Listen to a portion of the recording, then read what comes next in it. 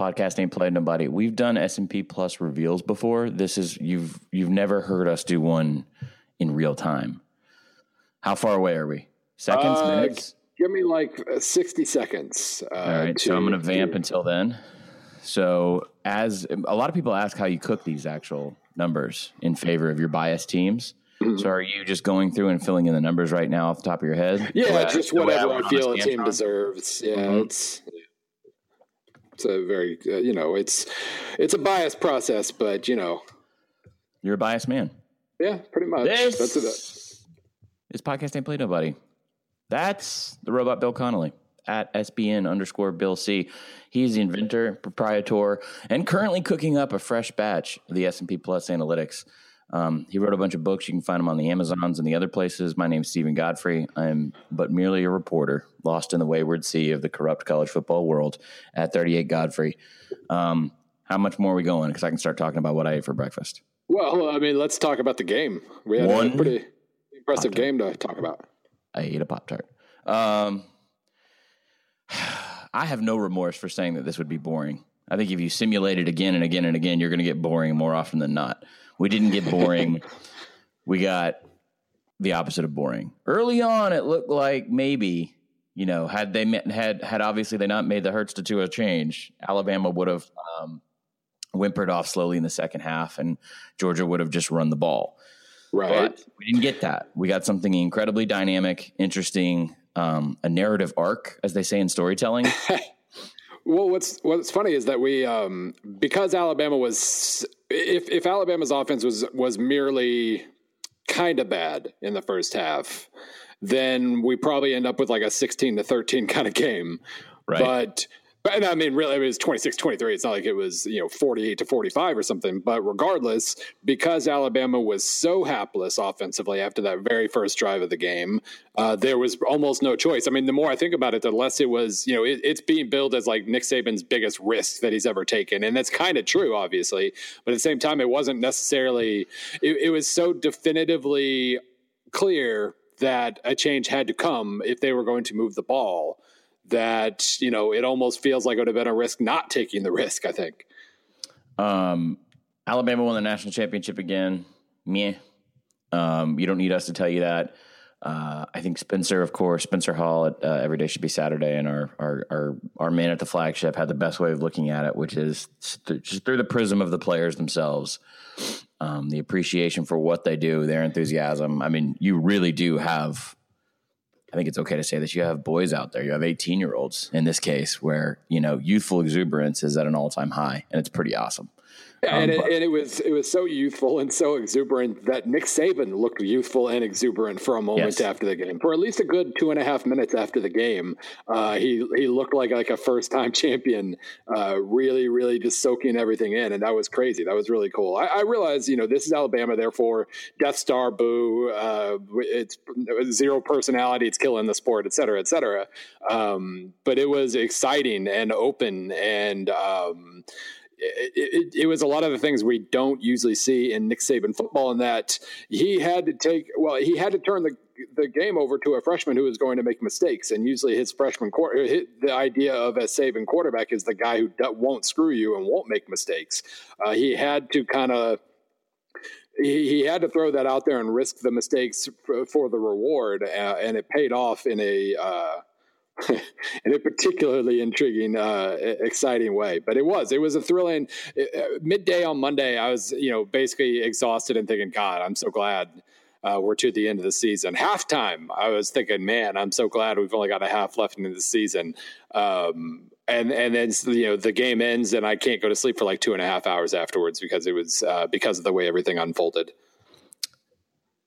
If this was another school, we would be talking about this in terms of legendary game status. I think because it's Alabama, it hurts it. I think it hurts. It hurts our perception, and it's our bias because we do talk about Alabama and the larger effect on the game, effect on the industry type conversations. We can't help but they've changed, and the Saban era has changed the way that college football works, and that's okay. We should do that. And like on my end as reporters, I think we should press and ask a lot of questions about the way these machines are created. However, I was thinking about it this morning. If this had been another team that had swapped out quarterbacks for a true freshman, had a freshman to freshman touchdown pass to end the game, I think we would be talking about this in a much more, legendary, comparable to the Rose Bowl, the Vince Young game, comparable to, I really think we would be putting this in sort of a top 5 national championship game type of discussion. I don't know. Some people are, Bama fans are, but I don't know if it rings the same way for the rest of the college football nation, because it's Alabama, because it is something that we are extremely used to. Yeah, I mean, that is kind of the one disappointing thing about this is, like, 25 years from now, this will be title number X. Number 5 for Saban at Alabama, 6 overall. It's number, it'll end up being number 6 of 7 or 6 of 8 or 6 of 6 or whatever that ends up being. It'll be just a data point, kind of. Yes. But living it in real time, it was great. And honestly, I mean, we're getting a little spoiled here overall. If you think about just for living in the middle of a quote unquote dynasty, we've had 3 straight extremely thrilling national title games in a row. And going back to 2010, you had Auburn, Oregon. 2011 stunk badly, obviously. 2012 stunk, Alabama, Notre Dame. But then you had the Florida State Auburn game in 2013. 2014 was okay, Ohio State, Oregon. But then 2015, 16, and 17, that's 4 out of 5 now that have just been absolutely dynamite football games. Or if they weren't for 60 minutes, they at least were for 30 minutes, or in this case, 30 minutes in overtime. Yeah. And it's the 30 minutes you remember. So yes. Just a lovely run for college football's title game. And it's funny because, I mean, we could do a long, drawn-out series in this offseason, and maybe we should, about kind of like searching for the soul of college football, and figuring out how to save the soul of college football, and how, I already plan on revisiting a lot of the commish ideas that I brought up in the last offseason. We get further down the road of people, more and more people accepting that maybe player compensation is something we need to look at. Meanwhile, at the decision maker level of the sport, nothing is happening. So it is kind of a groundswell kind of thing here. This year, the general screwing of UCF meant that more people are talking about have versus have not, power versus non-power, and changes that need to come. Not that, we always talk about P5 versus G5, like one day the P5 will just break off and do its own thing. Well, now it's kind of a need from the other direction. We need to do something about this sport one way or the other so that everybody actually has a shot at a national title. We're getting further in that regard, and really nothing's happening at the decision-making level of the sport. All that's something, these negative things on the table. But then we get seduced by a good 2 quarters of football, and we end the season with that same want to hug yourself feeling that we always do. And then, it takes a while to remember, oh, wait, right, the sport is starting to stink in certain ways. Maybe we should do something about that. Has stunk in certain ways. How you tie that into Alabama is up to you. But I think we have to, for our own sanity. I know I have to, for my own sanity, at least appreciate the play on the field in a vacuum. Yes. And the moments on the field in a vacuum. It gets harder and harder to do that, not because of the names on the front of the jerseys necessarily, but just because of the just an inexorable feeling that you have on how these programs achieve this point. One of the things that you touched on a week ago, and you do it, you're pretty good about doing it every year, is don't let the end of the season affect, your viewpoint of the entire product. And it's funny, is I've been at the coaches convention for the last couple of days, and more, I think there's a resignation that this sport is separating itself into, it long ago was a haves and have nots dynamic. And now it is, the tiers have become much more treacherous, where I think that you really only have 15 to 20 of these programs now that are going to be able to even go 3 to 6 rounds with Alabama. Right. And that's the way and Georgia. And look, here's the thing. We're talking about Georgia as if they are not a step away from becoming Alabama. I really think if there's cold comfort this morning and yesterday morning, it's that Georgia is maybe a year away from this. This game could be played again next year. Yeah, I think that's the part that the one part that kind of irks me, like you're talking about, we'd be treating this differently if it was Alabama. To me, I would be treating it differently if it wasn't Alabama having to overcome what looks like new Alabama. If this was like an Oregon type of school instead of just a blue blood recruiter. Last time I called Georgia a blue blood, I got some pushback. So we'll just say recruiting wise, they are and have always been, or have been in recent history, a blue blood. The fact that it was just basically, Saban holding off Saban Jr. does make it a little different in my eyes. But in the present tense, I'm just trying to focus on the fact that it was two really hungry, flawed teams playing one hell of a football game, and we'll worry about the rest later. I need to take your advice. I don't know if I will, but I need to. Why start now? A lot of people have asked. One of the casual kind of bar conversations at AFCA was, are they going to expand? Is this going to create a 2011 situation where Alabama rolls LSU in a very, very, very boring, sort of dreadful game? Is this going to force the playoff to, look at itself and expand? My personal answer is yes, they should, because I've long advocated for 6 or 8. But no, they won't. They're gonna sit tight in the meantime. And as much fun as we have with the UCF thing, they're not going to blink at that. No. Yeah, that's not a concern at all for them. And it just isn't. And we'll see. I think the biggest opportunity for cynicism for this coming off season might be in these next few. I think they said it was in the next few weeks when they name new committee members. They have a lot cycling out, and they're going to bring in new ones. If it's just like new Tom Osborne, new former heavyweight coach, or athletic director from P5s, if it's just basically the same thing there, then there's absolutely no reason to think things are going to change, because that's a pretty clear sign that we don't think there's a diversity problem on this board. We don't feel the need to change anything. We're great. If they do seem to take a certain...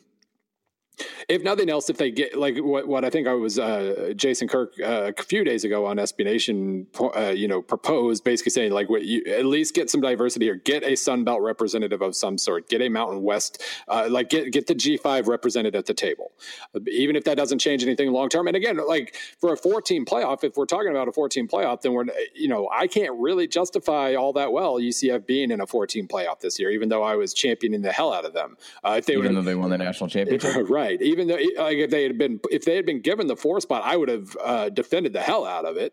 But if I had a vote, I would not. I would have put them about 6th or so, something like that. My problem all along was the fact that they should have been 8th when they were 18th. They should have been 6th when they were 15th.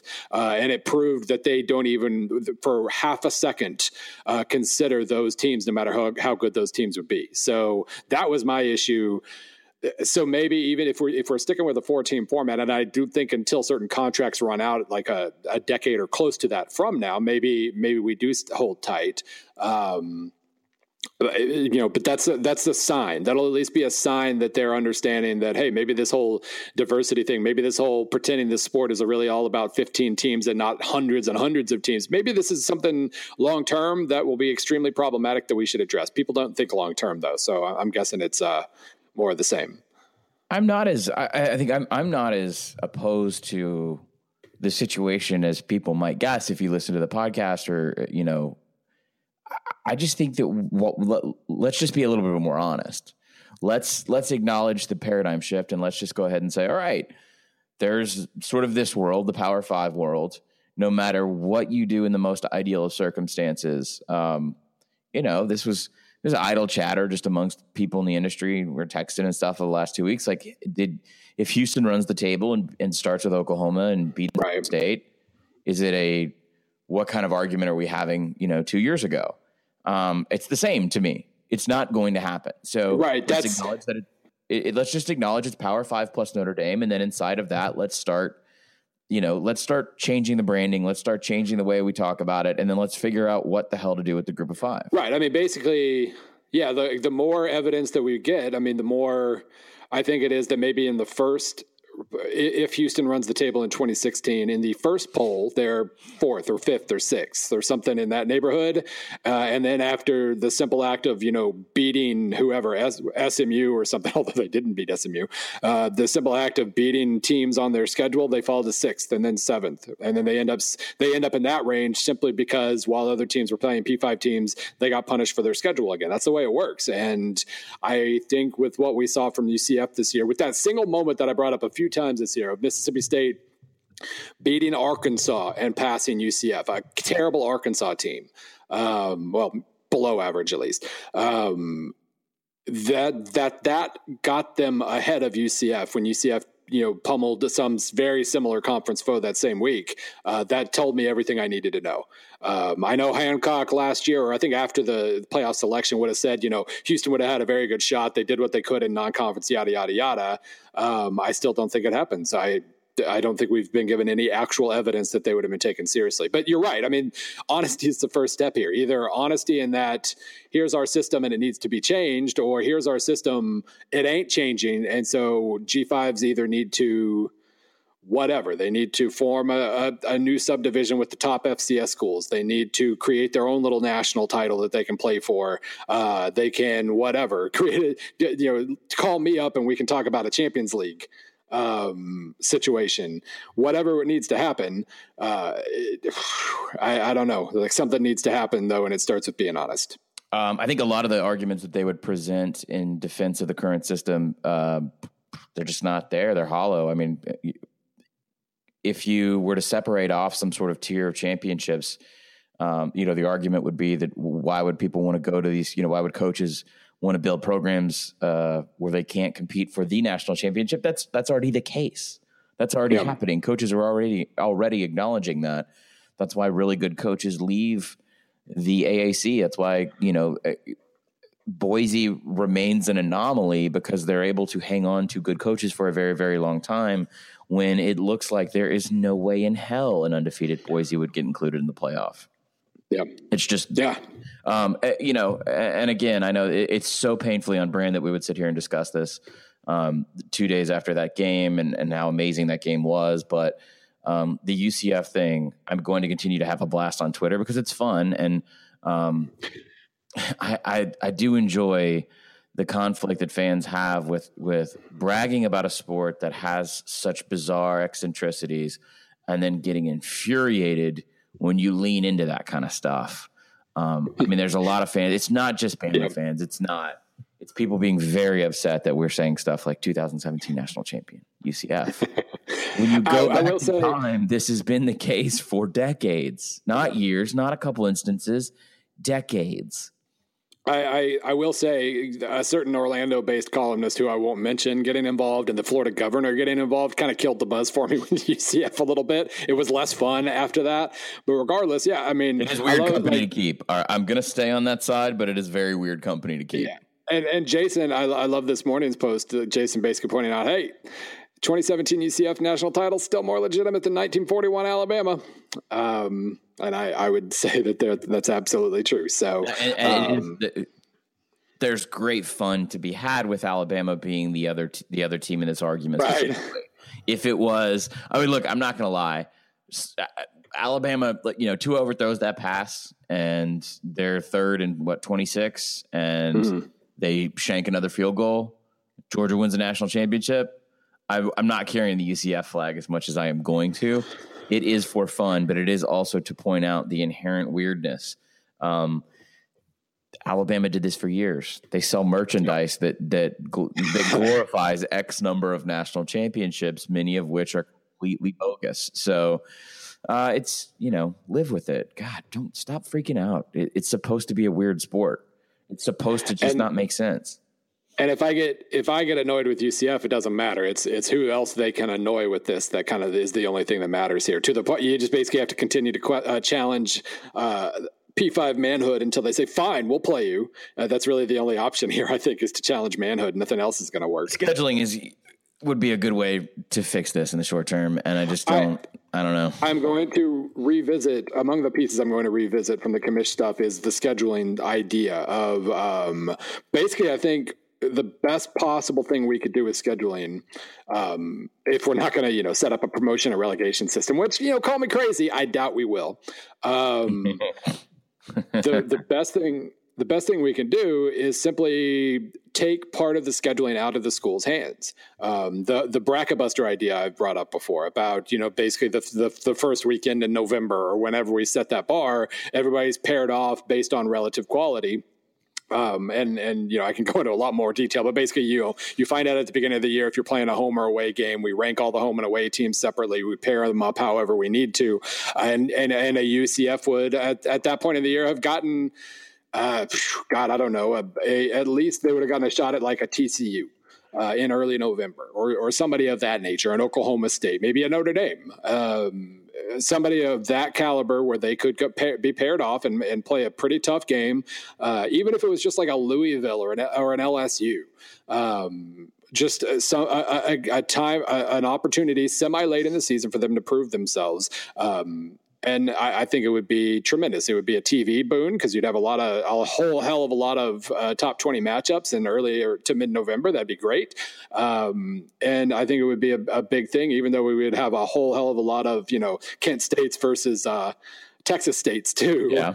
Hey, that's a winnable game for them. So maybe they get involved for simply having a chance to win a game. But regardless, that's where it has to be because who was it? Hancock or somebody the other day, just accidentally said out loud what we all know, but they hadn't specifically acknowledged. He basically said it's all about who you play. And that sucks because it's not like UCF. It's not like they chickened out. It's not like, well, we could schedule Alabama in non-conference play, but we won't because we don't want to lose. They belong to a lesser conference. They scheduled who they could, and they had a P5 game canceled for a hurricane, and we still punished for them for that instead of their actual quality. It's not hard to judge actual quality adjusted for opponent these days. It just isn't, and yet we continue to say it's all about who you play. Yeah, I tell you why it's absolutely not hard, but it's scary, and it scares a lot of people. It's very scary. It scares a lot of people in positions of power within certain conferences because when you're adjusting for that what you're doing is creating a referendum on quality instead of looking at the logo on the helmet. That scares a lot of people. The fact that you can have the fact that your big time multi-million-dollar brand can suddenly become, not as important, not as valuable, not as weighty when you talk about these conversations. I mean, relegation, oh Lord, they'd be mortified. So let's look at the American real fast. I just want to do a little quick experiment. Just as off the top of my head. Off the top of fbschedules.com head. Next year, Cincinnati had the best recruiting class in this cycle of the AAC. They're also first on the list. They play at UCLA. They have Miami of Ohio, and then Alabama A&M in Ohio. That's as strong. Cincinnati's a school I've done a lot of work with. I'm pretty familiar with what their resources are and aren't, and that's as good as you can get. And it would never, ever, ever work. That would never the committee, if they go undefeated, is never going to look at that and say, okay, suitable, acceptable. You said UCLA?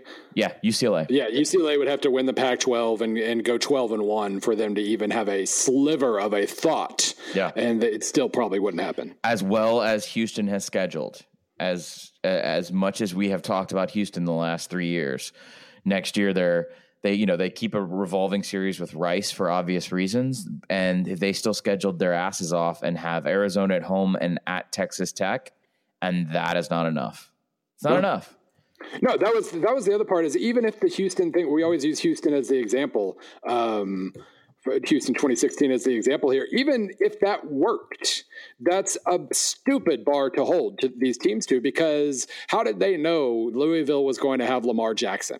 How did they you just don't, when you're scheduling these games, usually it's so far out that you're just taking a shot. And so basically you're saying not only do you have to be good, you have to be good for 2 years, because that was part of the Houston thing. They did, they beat Florida State the year before. So you have to be good for 2 years. And then you have to just be lucky with your schedule that whoever you schedule happens to be really good. And that's just stupid. We should call or get Hunter Yurachek, who's now the AD at Arkansas, on. I know he had a hand in building some of these deals. Like Houston's 2019, they still have one more slot to fill, but they're at OU. They have Wazoo in Houston. That's a pretty cool matchup. Yeah. And at North Texas, they would have to go after another P5 ringer. And even then, it's not going to work. And that's probably the strongest argument that I could find here as I scroll through. I mean, I could do this for the entire conference, but I think you get the point. What Memphis was great this year. They're in your top 25, the S&P Plus. Spoiler. The strongest game they have next year is they're at Mizzou. They have Missouri. Right. Then they have scheduled, let's see, an FCS Mercer and two Sun Belt teams. So what do you do if you're Memphis? I'm scrolling through and looking over the next, through 2023, Memphis is and for no fault of their own, is working their ass off with agreements with Mississippi State, with Ole Miss, with Missouri. They are not going to be able to build a resume. It is not humanly possible. Missouri plays Memphis next year. Oh, you scared? You scared? I had completely forgotten. I remembered Wyoming and Purdue. I forgot who they played later in the year. Not only do they play, not only do they play the Tiger, not only is it Tiger on Tiger next year, it's October 20th. Yeah, it's homecoming. Why did you do that? Yeah, that's what that's their one. They don't schedule FCS opponents for the week before Thanksgiving, but they do now schedule non-conference opponents into October, late October. They decide to kneecap themselves halfway through a season. You got UT Martin. You got the Pokes coming in. You got Wyoming. Let's just stop the whole program right now. 2018 Missouri schedule. The Dooley era begins as such. You got Drew Lock back. So let's Dooley. All right. So the Dooley era begins. All right. You get Drew Lock back. So I got to make you feel bad about yourself for a second. You get the old UT Martin Skyhawks, and then you just apparently take a trip down stupid lane. Wyoming going to be salty. All right. At Purdue. All right. Then you get Georgia, South Carolina, Bama. And you know that's how SEC play starts. Georgia at South Carolina at Alabama. Between your SEC stretches, you stick Memphis in there, smirt, and then you get Kentucky, Florida, Vanderbilt, Tennessee, and Arkansas. That's a salty schedule. Are you guys trying to pick is there a reason you're sadomasochists? Or well, I'm not exactly going to be scared of what Wyoming brings back. Now that number one draft pick Josh Allen is gone, what do they possibly have talent wise after such a magnificent talent leaves? How dare you, sir? And when they scheduled Purdue had Daryl Hazlett as head coach, so that took a turn.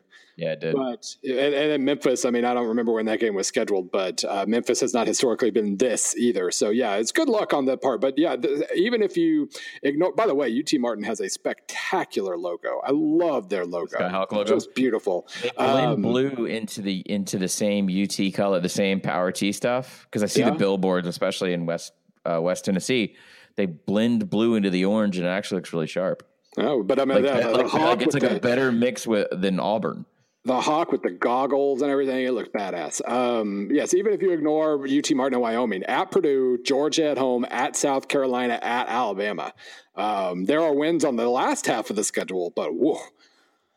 Hey, Bill. And Derek Dooley is the damn offensive coordinator. We don't know that he is going to stink at that, as he couldn't quite juggle the responsibilities of a head coach. All I'm going to say. A snotty, standoffish lawyer has now become the offensive mind of the Missouri Tigers. I hear he's very nice. You hear wrong. He was very prepared in his interview. You hear extremely wrong. Bill, your S&P Plus is ready. It is. We stalled. Can I start at 30? Let's start at 30. Start at 30 and do 5-team bunches like it's like we're just doing it on a Sunday night, okay? Yeah. We don't have to rush, but number 30, Virginia Tech, 9-4. It's a very Virginia Tech season. Number 29, Toledo, 11-3. Number 28, Mississippi State at 9-4. Very interesting team to watch in the offseason. Very, very interesting to see what Joe Moorhead can do in year one. Mm-hmm. Michigan at 8-5. Screwing up that bowl streak is at 27, and Southern California at 11-3. 11-3. Southern California is all the way at 26. Anything surprise you there? I can justify it. I will say, by the way, there are some adjustments coming within hopefully the next few weeks with S&P in terms of opponent adjustments and some weights of certain factors. So I wouldn't be surprised if some of the mid-majors we're about to be talking about drop a little bit. But for the most part, I don't think there's going to be any significant rankings changes other than that. So yeah, maybe you see USC instead of mid to low 20s was 22 or something in that range. So keep that in mind. But yeah, I would say I don't really. USC looked awesome about 3 times this year, and so that's kind of like Virginia Tech. They were a lot closer to Virginia Tech than Ohio State, I would say. Number 25, Boise State finished the year 11-3. Very Boise season. You didn't know about them. We talked about in the offseason or the preseason, and now it's the offseason, and Boise State won double-digit games. Number 24, Arkansas State at 7-5. Number 23, Fresno State. Darling year. We could say darling year, right? Year 1, 10 wins. Associating Jeff Tedford with the word darling feels kind of weird just in general. Darling season, I know. But he did well. Here we are. Number 22, Ohio at 9-4. And number 21, Michigan State at 10-3. Did you say Michigan State? I thought that was a Michigan-specific reference. Well, that's the premier university in the state, though, right? Oh, okay. I got you. Yep. Anything surprising there for you? Other than, again, maybe the mid-majors being a couple spots too high? Ohio, no. Other than Ohio, no. Fresno doesn't seem too high at all. I mean, man, if people gave a SHIT, I would probably go in there and bug Jason about going out there and figuring out what the hell Tedford's doing in the Valley, because that is a strong and pronounced turnaround. Mm-hmm. There was an idea a long time ago that you could work the California junior college system by virtue of your location at Fresno and maintain a pretty steady roll of talent. But even if that's the case, for a year 1 turnaround at 10 wins is pretty good. Maybe that speaks more about the conference. I think that's probably marked that for the offseason. Yeah, but, San Diego State took a step backwards. Not a ton of steps backwards, but a step backwards, and that helped. And it probably speaks to how much a culture change was needed there. Tim DeRuyter is a hell of a defensive coach, and I really like. He recruited pretty well, just in terms of the star ratings of the guys he brought in. But the maintenance level of that program just didn't exist, and so bringing in a professional kind of just a little makeover did a hell of a lot of good for a lot of players who stunk the year before. Number 20, Memphis, 10-3. Number 19, LSU finishes the season at 9-4. The world is, let me check. Today, the world is ending in Baton Rouge. Okay, cool. We'll talk about that in a second. 9-4, Appalachian State at 18. There's your weird mid-majorness. Miami at 10-3 is 17. And Louisville finishes the Lamar era, unfortunately, with a really crappy bowl game at 8-5. They're 16th, though. Is that too high? They got hot at the end of the year. They basically pulled an anti-Louisville, and they improved their ratings a ton in November when they were collapsing last year. So I don't really, on average, that's probably about right. It looks weird because they lost 5 games, but they were when they were good, they were really, really, really good. But that defense just, I feel bad. I mean, we've talked about it before. Lamar had no chance at the Heisman because Todd Grantham left for Mississippi State, basically, and Bobby Petrino made a really.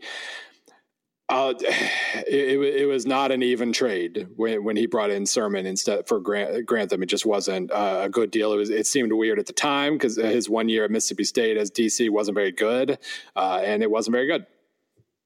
I can already tell you where I'm going to be on week 1. I don't know to what length or to what level of involvement or access, but there is no game that's more interesting to me in the first 3 weeks of the college football season in 2018 than LSU and Miami.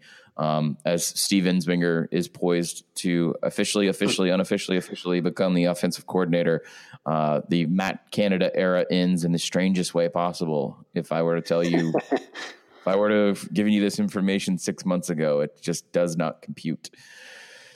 Oh, man, LSU is in a strange place. Miami is an interesting place. It's a very good matchup. Yeah. Anecdotally, I know that we're in the middle of the S&P Plus. Week 1, not as strong in 18, just as if you're glancing ahead. Doesn't have the same punch, but I think the games weeks 1 through 4 are better and better distributed. I was going to say, I'm cool with it if that's the trade we're making, yeah. Yeah, and that's fine with me as well, because I think after Labor Day, the week 2-3 hangover has been pretty bad the last couple of years. So I think it could be a nice trade for us in general. All right, I'll take your Louisville Take your Louisville legislation there. Number 15, South Florida. Hey, South Florida went 10-2 this year. Yeah. Okay. No one fell off a cliff. The Taggart departure didn't really hurt them at all. Charlie Strong knew exactly what to do on the whole. All right. There were times where they did not look as good, but they were volatile. They were very volatile. South Florida last season did not look as good as people remember them. They just caught absolute fire down the stretch as they really figured out what to do with that offense. So UCF is UCF, and we enjoy everything about those narratives, like we said earlier in the show. But South Florida is a double-digit win team, and damn, it just pisses me more. It just pisses me off more about the G5 situation. Like we have a series of good teams in this conference at the top tier of the G5. All right, I'm calm now. Number 15, South Florida, they went 10-2. Number 14, 11-3 TCU. TCU is just. I'll reserve my fawning for later. Number 13, small Catholic school in Indiana is 10-3. Number 12, Oklahoma State 10-3. I saw the gun. Hey, let me just say this: Mike Gundy is inexplicably tan right now, and I would like any theories you have about that. I saw him yesterday. So one of my Twitter followers pointed out, like they were watching the coaches feed on Monday night, and I finally got a chance to watch it yesterday and very much enjoyed it. Nothing like watching a room full of coaches react to something they didn't see coming. Just lovely. Except Cut, who doesn't actually ever change. Somebody else literally goes, this could be your national championship. As soon as he saw man cover, he goes, this could be your national championship. Well, I just love that everybody deferred to him. It was beautiful. But regardless, somebody like watching with his wife pointed out Gundy's hair. She said, "Oh, that's got to be a wig." It is not. It is not. No, it is not. I saw him briefly in a group of people just kind of walking the convention hall here and said hello in a group of people, and he's just so tan. I guess he's been in, I don't know where he's been. That's Republic doing something weird. I mean, there's sun in Oklahoma. Jet ski racing in some sort of third world country. No, there's not enough sun in Oklahoma in January to be that tan. Trust me. What do you mean trust you? I'm the one who's lived in there. Anyway, go ahead. I've never actually been to the state. See, FAU is 11. They went 11-3. Yeah. We got to talk about FAU in the sense of again, UCF buries all these damn leads. How much damage? This is not a trolling thing. Let me say this up front. I'm asking you because I only got to see 2 FAU games down the stretch and the bowl was so absurd. Yeah. Okay. And that was one of the 2 games. How much damage could they what's the best team? Not necessarily they could have beat, but they could have scared the crap out of for 3 quarters. Well, name a team that, Auburn.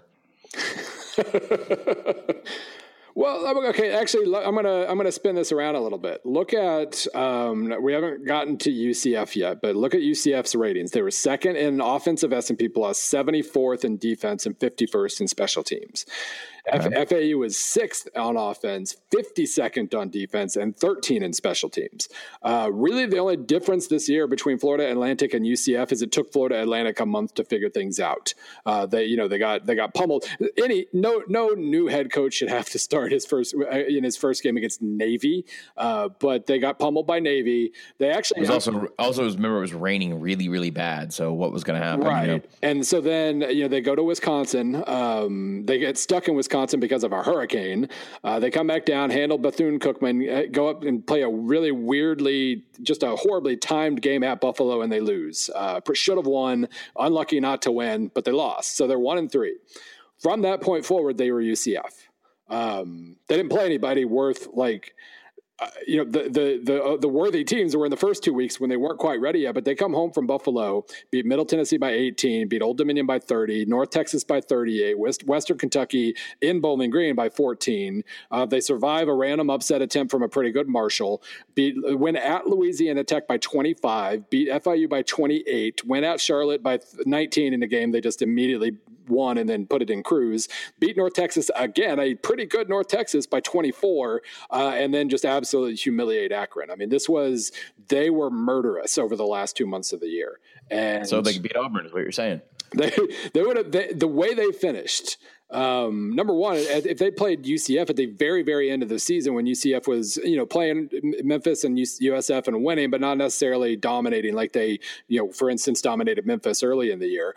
I think FAU might have been a better team at the end of the regular season than UCF. UCF then prepared and came back and played really well against Auburn, but they would have given a lot of these teams a lot of trouble. They didn't pass as well as UCF did, but they probably ran better. All right, here's a better one. Could they have beaten Wisconsin in a rematch? Because the time we saw them, they lost by 17. It feels tough to say that. Wisconsin, although by the way, was a few spots ahead of them. So I mean, it's not like I'd be questioning my own ratings saying no. Right. They let's put it this way. I just pulled up their little box score. They had a 24% success rate against Wisconsin for that game as a whole. It would not have been 24% the second time around. They still might not have been able to stop Wisconsin, but they would have moved the ball a lot better. Plus, FAU didn't have their quarterback for that game. They were playing a guy named Daniel Parr instead of Jason Driscoll. So yeah, I mean, they wouldn't have won. They would have competed. So they can beat Wisconsin. I'm not saying that to our dedicated Wisconsin listeners. They would have given them a hell of a better battle, though. Bill, just stand by your calls. I cannot take. I want to take. I cannot take. Guess what happens in 2018? What happens? FAU goes to UCF. There you go. A year too late, but there you go. By the way, FAU returns almost everybody, so it'll be now. Granted, not that this is a topic to casually bring up. Lane Kiffin lost a certain offensive coordinator to another school. A certain. I don't think that's going to matter. But so it was kind of. Having those two minds come together made some really interesting offensive football. Yes. And we'll see what will change now. But yeah, their leading receiver was a freshman. Their quarterback was a junior. Their stud running back Singletary was a sophomore. Singletary, by the way, 1,900 yards and 32 touchdowns. He's awesome. So I'm really, really curious, hype and all that stuff and home run swings from everybody and all that. But that aside, they could legitimately be a top 25 team again next year. FAU opens the season at Oklahoma. Hell yes. Right? I'm saying. All right, number 10. I'm going to go all the way to 1. Number 10, Auburn. Number 9, Oklahoma. Number 8, Clemson. Number 7, the Central Florida National Champion Knights. Number 6, Wisconsin. Number 5, Washington. Number 4, Penn State. Number 3, Georgia. Number 2, Alabama. And number 1, Ohio State. What? Yeah. What'd you do? Well, Alabama's offense stunk for 2/3 of the Georgia game, so they basically Bill. They were both at plus 20.8 heading into the title game. Well, Ohio State naturally stayed at 20.8. Alabama fell to 20.0 for giving up a little bit more offensively than we would have thought, and for really, really playing inefficient offense for a good portion of the game. I get it. I hate it, and I'm hoping that this redesign. I will not. The redesign I have coming up, I'm not going to turn the knobs so that any team ends up ahead of anybody else. But regardless, I hope that when the knobs get turned a little bit, we end up with the national champion on top there. I always prefer it when that happens. But I get it. Ohio State. Well, how are you going to turn the knobs to make somebody jump from 7 to 1? I'm not stopping. I get that Ohio State. You better settle in. Ohio State was ruthlessly efficient for most of the year. Laid one of the most spectacular eggs we'll ever see. Although even that game was dictated a lot by turnovers. So play it again, and it's not that bad, even if they're still bad. So I get it how it happens. The biggest thing for me is that the percentile rating that I put on the Football Outsiders page. Ohio State's number 1 at 99.1 percentile. Alabama's 98.8. If you go back to last year, I'm pulling up last year's now. Come on, there we go. Alabama ended up number 1 last year at 99.8. So really, this was just one of those years where there really wasn't a number 1 team in Ohio. And while obviously Alabama won the consensus title, disputed. A lot of people, it's pretty clear that was not quite the Alabama that we've seen in previous years. So good for giving it to Ohio State this year, because next year is going to be murderous in that division. It's, Penn State obviously loses a lot on defense, plus a running back of some note. But they also have a situation in which that Eastern Division is just hellish. Ohio State's going to be fine. Michigan's going to be really good. Michigan State returns like 85 starters. I don't know how it's possible, but it is. Yeah, I mean they lopped off half their roster and ended up 10-3. No, the story obviously, and we were discussing this in Slack a little bit the other day. For good and bad, and or just maybe and bad, Michigan is going to be the story next year. Because either they live up to the hype that, I when I was writing their 2017 preview, I was saying I don't think they're going to be great this year, but they're going to be awesome in 2018. Well, now it's going to be 2018, and so they kind of have to finally put up or shut up, in my eyes at least. I think a lot of fans and analysts from other parts of the country have been trying to pretend he's been a disappointment for 3 years now. But next year, I wouldn't. All joking aside, I wouldn't say that. That's just It is a process, and I think they've shown progress. It's a matter of maybe some existential questions and offensive identity, but No, like I was saying last week, the tactics come last, and so basically, if they have the development where it needs to be, if they have a stable quarterback situation, which I can't tell you right now that they will. They could, but they might. We don't know. If that comes around, then those tactics are going to look a lot better because they're going to have people knowing what they're doing. And those freshman receivers aren't going to be freshmen anymore. So it could still happen. But if it doesn't, that's also as big a story because he has now, because that's the year. This is the year he has to prove, like, as you always say, proof of concept. It's up for Michigan next year. By the way, buckle up, because that you get a bouquet of terrible narratives that you get to pick from when Michigan and Notre Dame play on Labor Day. No, I think it might end up being on Labor Day, or it's a primetime game now, but it's week 1. So look out. Somebody's going to have just a really, really inappropriate amount of equity coming out of that game. and somebody's going to have a spectacular existential crisis too. Oh my God. It's going to be great. Wish they both lose. Bill. Yep. How you feel about it overall? Feels good to me. Got a little mid-major tinkering to do. Yeah. And by the way, Ohio basically did an Ohio State impersonation. They were absolutely a top 25, 30, 35 team for most of the year, blew it against Akron, and then suffered a hangover the next week against Buffalo, and then in their bowl game went right back to being a top 25 team again. So they're kind of like Ohio State in that, like, their most memorable game was one that completely clouds their overall number. They were a very, very good team. Good. I'm trying to think here. Nothing else jumps out at me. Yeah, I feel good about this. The Ohio State thing really doesn't bother me at all, especially with the knowing that I'll get yelled at for it. I don't love it, but I can justify it.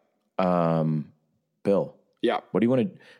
Before we get into the start of the schedule for the offseason previews, because it's a hell of a lot closer. It's always a hell of a lot closer than people realize. It's less than a month. Yes. What do you want to do this offseason? What are you looking forward to? I was asking our colleague Richard Johnson this last night. What would you say you're going to do in the offseason? What do you do here? I ask myself that a lot. Well, I mean, I'm trying to figure out what to give away now and what to keep in reserve, but I've got. Well, I tell you what, then instead of doing that, because I know you and I are working on things and projects and special packages and stuff that we can't talk about, what's interesting to you? Well, that's here's where I'll go with it. Without talking about specific projects right now, I think basically what I'll say is that this past year, I kind of like, okay, one of the books I'm reading right now, I've got like 12 circulating on the Kindle simultaneously. I'm like between 10 and 20% done with every single one of them, which I'm kind of proud of. I'm going to try to maintain that all the way through to the end. It's going to be like liquor bottles, just finish a bunch at once. Robot. One of the books I'm reading is Michael Ruhlman's what's called Making of a Chef or something like that, where he went to chef school to write about being a chef. Basically, he actually went to culinary school. Ended up basically kind of creating a line of books from him about how chefs work and all that. I'm kind of like, I spent the last year kind of sort of going to coaching school. I kind of wish that I was younger, like Ruhlman was when he wrote that book, to where I could, let's say I'm going to try to be a grad assistant and do all that. No, I'm absolutely positively not going to do that. But learning the coaching profession has made certain things a lot more interesting to me, and learning how decisions are made and who does what and when. Number one, I think it helps if you're looking from a numbers perspective. It gives you one more layer for understanding what numbers mean and how they could or couldn't change and all this. But really, I have pretty big plans to continue that over the coming year, learning the coach's profession, so to speak. And that's going to, in theory, produce what I think will be some pretty exciting content, hashtag content. How about you? We sort of joked about it last episode and the one before that, but I've got to find a way to reconcile the soul of the sport. If I'm going to keep doing this, all joking aside, if I'm going to year in and year out maintain a 90-10, 80-20 or 100% college football focus as I work in the media or SB Nation or whatever, I am in desperate need of finding things that are good. And that is on me.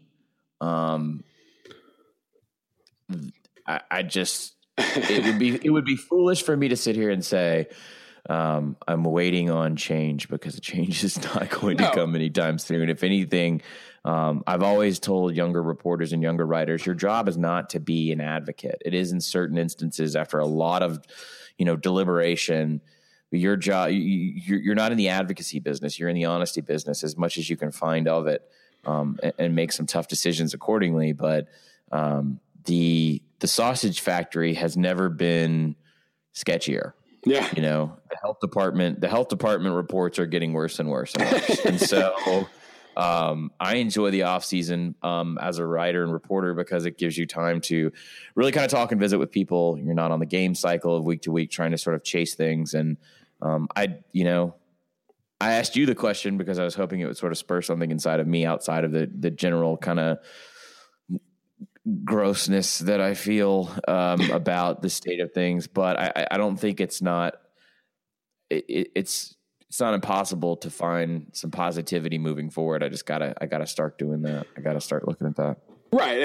I mean, it was funny when we were first talking about this on Slack before we mentioned it last week. It was funny that, I mentioned the coaching thing.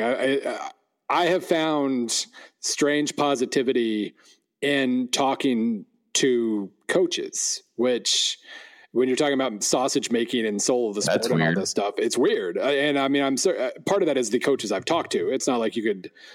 There are a lot that would not leave you with the same feeling of optimism. But just in terms of different levels of sport, from the P5 head coaches down to the G5 GAs and all this stuff, getting kind of a wide array and kind of understanding. Well, just getting kind of a wide array of the situation has helped me a lot in realizing that there are a lot of pretty good dudes involved, even if a lot of the ones who make all the decisions in the sport are less good. So that's just kind of helped from a general health standpoint. But I absolutely, the commissioner piece that we put together last year, the issues that I brought up in those, there's a lot of onion peeling to do to talk further about that. Number one being the player compensation thing. It's funny knowing like all the reporting you did on the Mississippi State investigation, or Ole Miss, but Mississippi State getting involved and all those. Please don't frame it that way. You're going to get me killed. Yeah, I was about to say. It ended up being as much about Mississippi State, which of course I'm sure Mississippi State fans noticed in your work and whatnot. But that side of things. I wasn't getting yelled at by Mississippi State fans, so I got a different impression. But just generally speaking, there's so much of the sport that requires like all these wrongdoings that would be so easily or cleared up to some degree by just changing the definition of amateurism and who can receive money for what and when. And all this rule breaking and under the table, blah, blah, blah, blah, blah, blah. It's not all going to go away magically, but it would feel a lot less dirty if we're talking about being honest with ourselves. If the sport is just honest with itself, if college athletics, I should say, is honest with itself, we could clean up a lot of the dirt that has never ever been cleaned up. Because it's not like the sport was clean and now isn't. It's never been clean. But honesty is such a I'm not asking for something. I know I'm not that naive. I just want a little more. I just want a little more transparency, or let's just. There's so many elephants in the room. Let's just knock down one or two. Let's figure that out. Let's. Give me a couple ham-handed concessions. Give me a couple. give me a little lip service at this point. Let student athletes here. This is not necessarily what you're talking about, but let student athletes make a maximum of X $100 per year selling autographs. Yeah, just something to that effect. I mean, the I don't know if you saw it. It was buried in sort of the speed of college football Twitter during like a big game. Especially a title game. Right. But Sony tweeted like a tongue-in-cheek support of Sony Michel. They took his likeness essentially because they have a a homonym or whatever name, and it just makes me want to run my head through a wall because they essentially created an ad using a specific college football player to promote their brand, and the kid will never see a dime from it. Not only that, like the kid would be punished if he did anything similar to that. Right. And that's stuff like that. Yeah. I mean, there are a lot of bigger things that we need. Like the idea of schools paying players, I still think there are a lot of really tricky details involved in that. That's why for the big commission thing, I didn't even take a big stand in that regard. I just basically said, let them make money off their likeness, the end. Cause that's, it's still not clean, but it's cleaner. But that kind of stuff, the stuff like comparing, anytime we start comparing suspensions for certain like unlawful behavior to Todd Gurley, losing the last half of his year because he got whatever that was, $400 or whatever, $100 that was. He knew he was breaking a rule, so there's that aspect of it. But just generally speaking, when you look at the punishment kids get for certain things, it's so hilariously ridiculous how much they get for different levels of things. And if we fix that, and again, we try to be a little honest with ourselves, that'll help so much. It's got to save my soul. It's got to save my soul if I stay in this deal, man. It's just, I think there's. Well, you're never leaving this podcast, so you have to stay in this deal. Yeah, but I don't want to be that guy to by the way, our large growing listening audience, and thank you guys for finding us over the course of this season and in the previous calendar year. But I don't want to be the guy who is just the curmudgeon, the burnout. You got to find good things because the good things, the good things are what motivate you to ask questions and to get excited. Or I don't know, man, maybe it's just me, maybe like constantly working on the investigative tip on things. It's just exhausting. Maybe some people can do that. I don't know. But it was a great game. It was a great title game. Take names and logos and athletic budgets and all the stuff that we know about how they do business and who they do it with, and just appreciate it for what that is. And if you can separate that, you're probably a better human being than I am right now.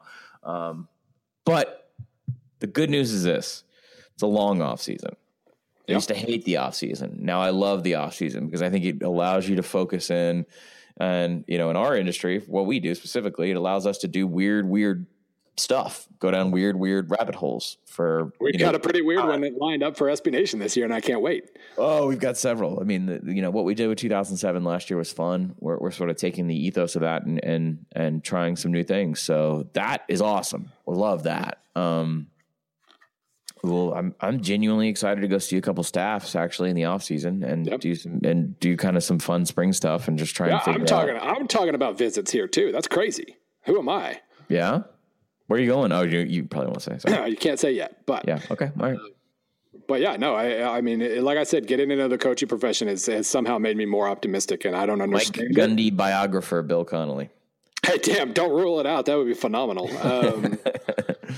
All right, Bill, I have to catch a plane. Yes.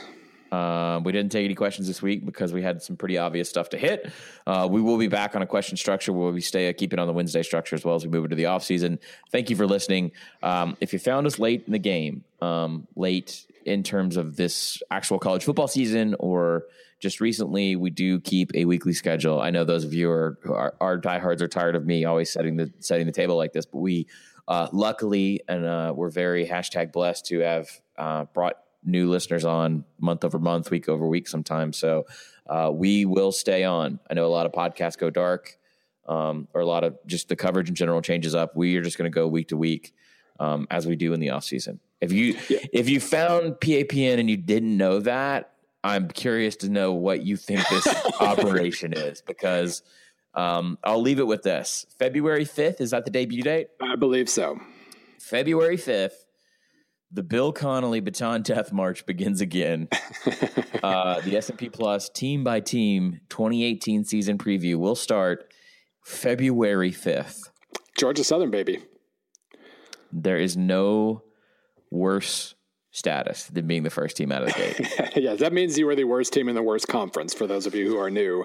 I rank the conferences, and then I count up from last year's ranking within each conference. So Sun Belt's on the clock, unless the ratings changes that I do in the next couple of weeks change that. Maybe they catch Conference USA, but I doubt it. I'm assuming it's Sun Belt. And it'll be February 5th-ish. Which is actually, by the way, before signing day. S&P Plus has Georgia Southern at 120 right now. UTEP is at 130. But because Georgia Southern is the lowest rated Sun Belt team, the Sun Belt is the lowest rated conference. Yes. And so the other thing that I always get the question about from people, that's not Bill's 2018 prediction. Right. I hold off as long as possible on making those predictions. Therefore, we use last year's until I'm done with everybody. So Georgia Southern to Alabama will take us from February 5th to usually August 30th or August kind of 25th? Basically, we try to have them done 2 weeks ahead of time. I bake in a little bit of off time here and there for different projects, but it'll probably end hopefully that Friday. Then the following Monday is when our big preview package comes out. That's basically 2 weeks before the season. So mid-August is when it'll end. Last thing I'll say, by the way, regarding PAPN, yes, the preview series gives us kind of baked-in content to revisit throughout the offseason, and that helps. But I will say the other thing that allows us to go through the entire damn offseason is the fact that we get badass questions.